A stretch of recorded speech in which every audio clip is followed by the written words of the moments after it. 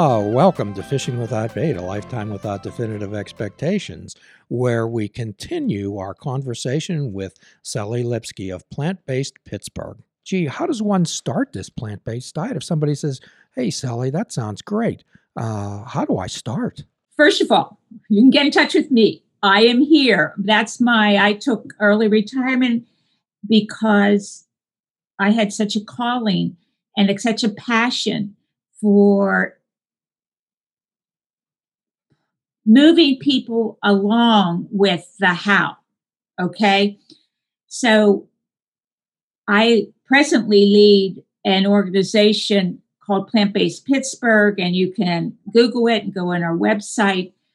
I wrote a book 2 years ago called Beyond Cancer, The Powerful Effect of Plant-Based Eating, just with that thought that I want to give people a way, a step by step. So integrating what I, as a professor, knew about how do people learn, how do people get change habits, but integrating that whole foundation of education into all this because it can't be overwhelming, totally overwhelming. This how to go about starting to adopt, but also sustaining, because that's huge, huge. Most of the people who try to become plant-based vegan, even vegetarian, and who drop out, almost all of them say the number one reason is they feel left out. They feel alone. So I did start a support group in 2014. And I had 12 people originally, because I was teaching classes at local libraries, community centers, wherever I could, reasonably let people know about this power of plant-based eating. And one day a woman said, well, okay, this course is done, this class is done, now what? And I said, well, we've got to form a support group. So I had 12 people in 2014 who were on my email list, and today I have 1,600. Wow. On my email list. That's tremendous. So, yes. Yeah, it is. And I formed a nonprofit, actually, out of Plant-Based Pittsburgh, because we give, it got to, before COVID, we had meetings in 4 different areas around the Pittsburgh area each month, and one cooking class each month, and special events. And I do a monthly newsletter. And we still have on our website, local directory, all these resources. And then COVID, but the interesting thing is the transition. This is the beauty of COVID, is that you start with the Zoom. We're all Zooming. So now we have twice monthly Zoom events. One is an informational. Like this Wednesday, we have a endocrinologist, a physician who works with obesity and metabolic issues, including type 2 diabetics. And she's going to give a presentation on your lifestyle and the relationship to the metabolism. And then 2 weeks later, we have a cooking demonstration. So all these, we're getting people that we didn't even know existed. Montreal, somebody who knew, California. So, that's our mission. Our mission is to educate and to support. Well, we'll certainly supply a link to your organization, and also put your book up on our recommended reading list. So when we talk about lifestyle medicine, what does that mean to you, Sally? Oh, yes. So lifestyle medicine, it's a growing area of medicines. There are, here in Pittsburgh, there's some primary care physicians, probably primary. We have, as I said, this endocrinologist. And what it is the tenets of what makes for wellness. And the first pillar is What are you consuming? What are you putting in your body? The second one is sleep, adequate sleep. The next one is movement. How are you moving your body throughout the day? Exercise. And then social support is the other one. So these physicians that have been certified in lifestyle medicine sort of try to integrate. It is an integrative type of medicine that it's just going to grow and grow and grow, because we have learned so much. The research, the practice is all pointing to that integration of lifestyle. So there's 3 prescriptions that I usually write to my patients. Number 1 is sleep. That's number 1 with a bullet. The other things aren't close because good sleep can cure a lot of ills. But then we have to find out what's the reason for their disturbed sleep patterns. And then there's exercise, Sally, and you mentioned yoga. We always consider exercise as free medicine, absolutely free. And then we talk about nutrition, which you're incorporating tonight along with the other 2 things. So how did you actually sit down and say to yourself, okay, I'd like to do this? How?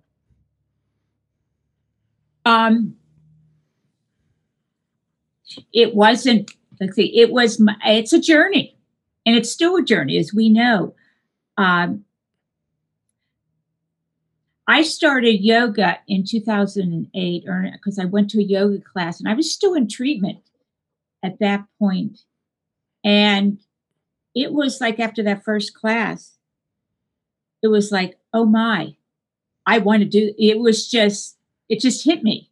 It was that integration of the mind and the body, and the fact that you can just focus. I mean, I was doing warrior 2s and, pushing away the cancer, or down dogs and kicking away. I was imagining myself getting stronger physically, and I was getting stronger physically. It's amazing, but also the mental dexterity. I can't say enough. Now I teach yoga. I got certified to teach yoga. Did you, Sally? Wonderful. Yes, I do.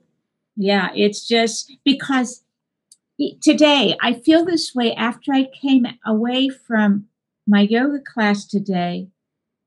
There's a sense, I take that word, of plenitude, where you just want for nothing. I feel complete. I feel at ease. And for me, I feel safe because I still deal with anxiety. It's just part of my nature. I realize this is me. This is my personality. This is how I'm wired. It's going to be with me. Could you say more about the mental aspect, Sally? Well, start the class wherever you are is good enough. And we start with that deep breathing, the power of the breath to slow down the mind, to kickstart the parasympathetic response, that relaxation response. So that's very important. There's like at least 5 minutes of just getting into the breath and focusing on the sensations that you're experiencing. And then as we move through the practice with the flow, I always say, let your breath lead you from whatever movement we're doing. It is your breath that leads your movement. And again, that puts your focus on you, on internally, on this sense of groundedness. That's all I could say. The sense of mindfully, your intention is there. I love that word, intention. Yeah. Yeah, it's intention is another huge. It's huge. It's in whatever. It's also huge in education, working with students, changing how they learn. Because my expertise there was how do people learn. So, and a really big component of learning is be intentional with it. I love that. Well, since we've last met, Sally, I've got a number of tattoos. However, they're all therapy related, and I don't think you can probably Well, I'm see going to put on this. my glasses for this one. See this one right here. I don't know if you can read it. It's abracadabra. Okay. So when you think of the word abracadabra, what comes to your mind, Sally? I think of magic. Yes, magic, making something appear. Actually, it's a real word, and it comes from the Bible's Jesus time. It's Aramaic. And roughly what it translates into, I create what I speak what I create. So we're talking about setting that intention in our mind and changing the script inside of our heads. We're readjusting those thoughts. The other thing in yoga I have to mention, it's really important, is I tell there's no such thing as perfection. It's called a practice for a reason. I call it my practice. Everyone should practice. There is not competitiveness. There's not that loud, booming music. It is an internal focus with external moves. So, to say, and my first yoga teacher always said, "You're perfect wherever you are today." So I tell my students, Sounds like Mr. that, Rogers. yeah, it's do what you want, what you can, you modify. You have to make it your own. And I tell that also when I'm working with people and changing their eating habits. That's really key, is intention, making it your own. I love that. So could you give us a sample diet of your own, Sally? Let's say something you would eat for breakfast or lunch or Oh, dinner. oh yeah. So that's part of it, is finding what you like and keeping the basics, because I don't like to cook. That's I am not a cook. I assemble. I do not like to cook. So that's why my focus is on simplicity. If people like to cook, the world is open. I mean, it's so many recipes, but I judge recipes by length. So for breakfast, oatmeal. I love oatmeal. I have it at least once, twice a day. Today I had 3 times. And that's the other thing about plant-based eating, is you can eat a lot because it is high in the complex carbohydrates, high in the starches, which are going to give you fuel and fiber to sustain you from hour to hour. It's low in the fats, and low in the proteins, because we eat too many proteins. Absolutely. We Interesting. are an over, especially the animal proteins. Wow. Yeah, we've been led down the wrong path with that. So I have oatmeal, and with bananas, berries, I'll throw in some greens sometimes. And then lots of potatoes. I love potatoes you can put all kinds of, all kinds of sauces on it. Soups is a big one for me, especially this weather. So today I made a mushroom soup, and then I put in some leftover potatoes. See, that's how you do it. You throw in some beans, some leftover potatoes. You throw in peas. I wanted multicolor and some carrots. And you can really have a very filling meal. Whole grain breads are good. And I sweet tooth. Oh my gosh, chocolate. You can have chocolate, because I'm a chocoholic. So dark chocolate. And you have to watch the amount though, unless you can go overboard. But I have these zucchini chocolate chip brownies that you would not know. They weren't real dark chocolate. You wouldn't know that they were, if I didn't tell you that they were plant based. There's no oil. I don't cook with oil. I learn ways. This is part of going on it, is that you can use water and broth. but our couple things that American Diet has really zoomed, to use that term, in the last 30 years is the amount of cheese. Cheese has grown so extensively, and there's actually cheese is an addictive because there's chemical in cheeses that light up the same area of the brain that as if you're on opioids. Oh boy. So yes, yes. On the website, it shows you there's a Dr. Neil Barnard, Physicians Committee of Responsible Medicine, who actually did a whole book on the imaging of, punch after there's imaging of the brains eating cheese. And that's why people have such a difficult time giving up dairy, is the addictive. Oh, okay. So you were talking about being a chocolateaholic earlier. And yes. I guess when you're talking about dark chocolate, you're not talking about picking up a Snickers bar. Could you explain that to people? Yeah, that's good. So looking for dark, when you say dark chocolate, at least 70% cacao, because the cacao beans are very high in antioxidants. So I get cacao powder. You can get the powdered form, and I can make some using soy milk or almond milk, put in some cacao or just plain cocoa powder and make a hot chocolate. So you want to look for chocolate. That's the bottom line is. If it has, you just want to be careful there because there's still a fat content to it. And if you're getting some pre-sweetened chocolate, there's still the sugar in it. But so as I said, little bit is, not going overboard. Where do fruits fit into your diet? Fruits? Yes. Oh my God. Daily. Multiple fruits. Fruits are the healthiest foods you can eat. And as I said, I have berries every day. Oh, I have to tell your audience, frozen food.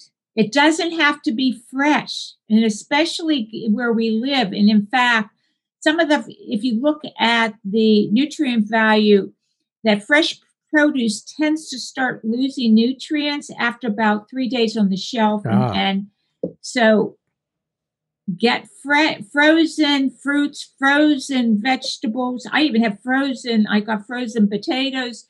And what you're doing is this produce is flash frozen, so it keeps the nutrients in, and it's there. It's so convenient. Dr. Chaudhry would always make a suggestion that when you go to the grocery store, make a habit of reading the labels. And if you can't pronounce the words on the label, it doesn't belong in your body. Yeah, in fact, tomorrow night I'm giving a workshop for a group in Georgia on reading labels because you're absolutely right.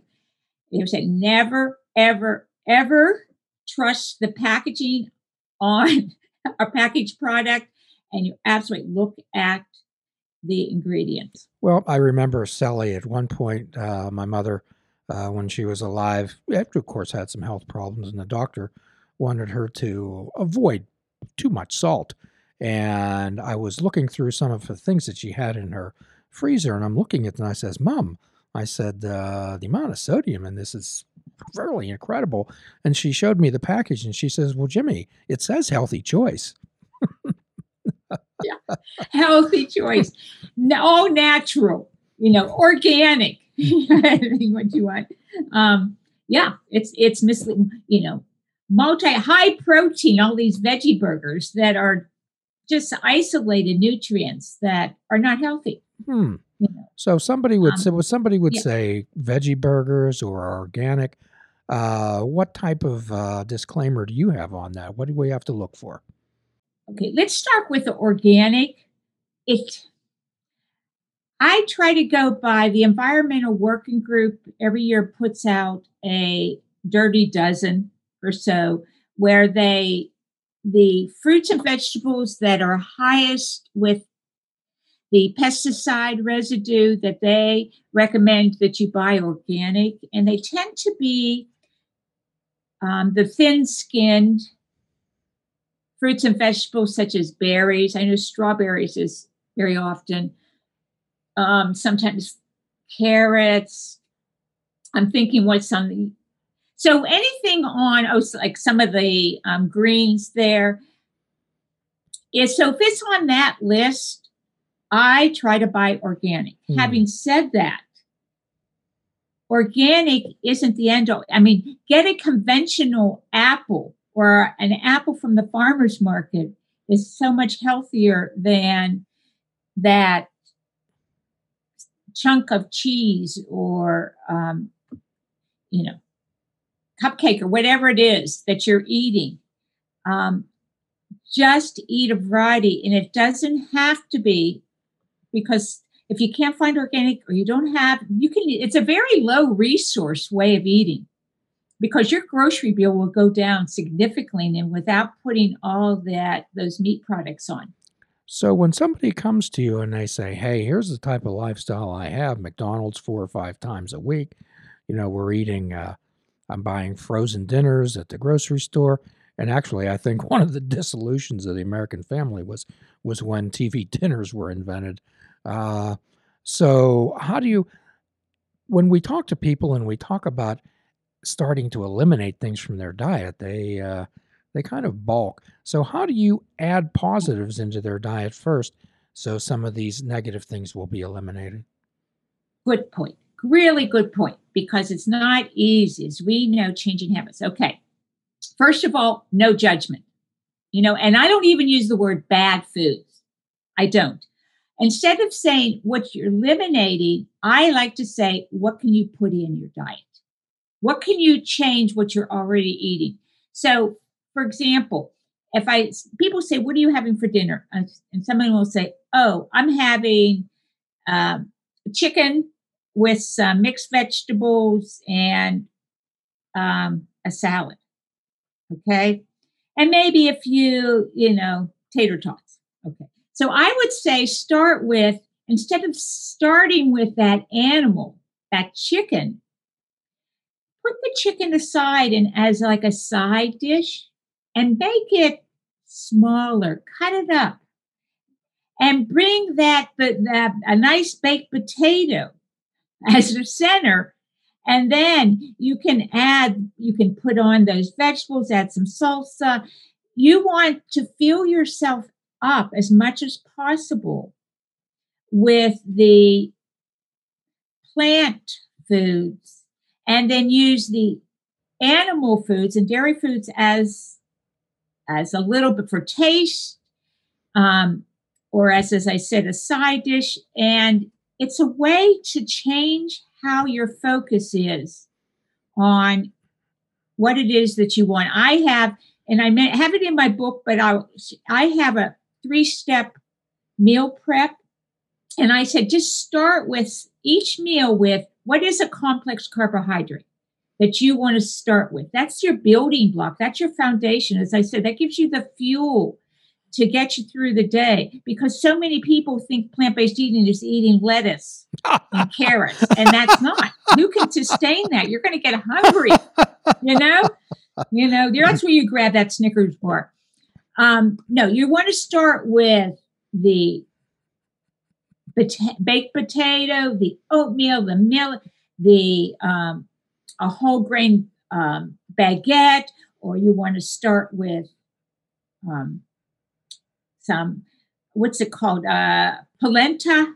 I mean, whatever suits you, fair, all kind of pasta, whole grain pasta, or in the morning, adding some beans, adding some, there you start getting the color of the vegetables and fruits.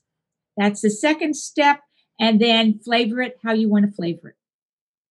And make a lot. Make a lot so that you have leftovers and you have frozen food. So a person says, hey, I want to buy into this. However, I have a partner at home. I have 3 teenage children. How am I going to incorporate this when perhaps I'm getting some blowback from other people? Well, you will. Okay.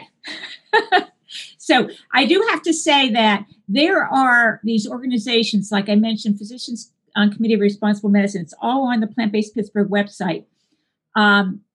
The McDougals, the T. Colin Campbell Center for Nutrition Studies, they all have free meal plans that will get you started.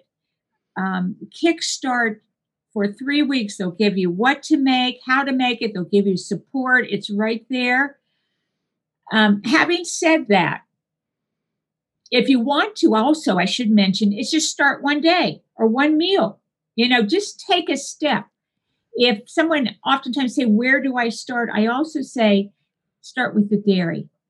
See if you can get the cow's milk out and get the soy milk. And soy is one of the healthiest foods, by the way, because it is a plant estrogen. There's a lot of misleading stuff. Or almond milk. And so if you have kids, get them into a non-dairy milk as much as possible, or non-dairy yogurts. Oh, but you asked about family. Yes. So I have the same problem. Okay. Believe it or not. I would say you want to ease them in, but I would not suggest that you cook multiple things because I think interesting that they're old enough. If they're young enough, they'll eat what you prepare. If they're old enough to bulk, then you say, okay, this is what I prepared. You can add anything you want, but I'm not making it. Good suggestion. Because we have to say it's the women who do the bulk of this, who take care of the family and that's just an extra burden that you don't need. So you lead by example. You be kind, you be open, but don't burden yourself because it's just not worth it. Kind and open. However, here's what I have. If you want something, you can make it yourself. Yes. Yeah. So what do you say to people who say, in my job, occasionally I have to meet people at a restaurant to do business or mingle or some type of social event. How does a person handle that, Sally? Well, that's also in the book because you make as part of being practical is that people work. So nowadays it's a lot of it is at home. You work, you travel, you socialize. Yeah. So that's also what I say is to own it. So if someone says, here's a piece of meat, you can very plainly say, oh, I don't eat that anymore. And you will get a lot of quizzing. You will get pushback from relatives. And you just say, hey, it's working for me. I'll give you the information if you want it, but it's working for me. And as much as you can, let people know in advance so that if you're going to a social event or a dinner or whatever, let them know that, oh, by the way, I don't eat such and such, but I will bring, if it's somebody's house, bring food. And I never leave. If anybody knows me, I never go anywhere without food. Oh, nowhere. I have food in my purse. I have food in my car because I know that I can adapt and I will get hungry. And when I get hungry, I want food. Well, one of my other tattoos says, do no harm. And if you're doing no intentional harm to anyone or anything, you can go ahead and eat what you choose. Right. You're right. It's more and more the word, we don't want to do harm to ourselves. Part of this is self-care. And that's how I feel. I want to protect myself and eat the healthiest diet and do yoga, what really helps my wellness, but also you are doing tremendous harm to our planet and tremendous harm to the animals when you are eating your typical meat eating meals. Yes. It contributes hugely to our planetary climate change. So, Sally, should a person wish to contact you, Yes. could you let us know, our audience know how to contact you, how to get involved with your organization? Yes. So you can go on, as I said, if you go just Plant-Based Pittsburgh, the website, it will have contact there. It'll have a link. And it has the email, which is Plant-Based Eating Hub, which is where I started it. But just click email me. That's what I'm here for. If you want to know more, if I invite everybody to check it out, and I will do what I can to bring people along with the others in our organization. Well, Sally, we're always looking for additional resources to point people toward our holistic lifestyle, our lifestyle medicine, and you've certainly been delightful. And it was so nice when Katie mentioned you, and I saw your name, and I says, I know her. Yeah, I know. Yes. So that's great. The Seclair family just keeps growing and growing. It does grow. Yes. So at the end of every podcast, Sally, we offer a free prescription, fruits, nuts, and vegetables, and unplug the television and take up fishing. And for a truly mindful experience, we suggest that you fish without bait. Forgive yourself and forgive another. Do a kindness for yourself and do a kindness for another. Till all are free, none are free. Namaste. Please check out our website at fishingwithoutbait.com, where you can listen to the show, comment on our discussions, and find out where you can subscribe to our podcast. If you're interested in flying the colors of Fishing Without Bait, click the shop icon on our website. We have clothing, mugs, cell phone cases, and so much more. Show the world that you fish without bait. This show is a member of the Sorgatron Media Podcast Network. Find out more at sorgatronmedia.com.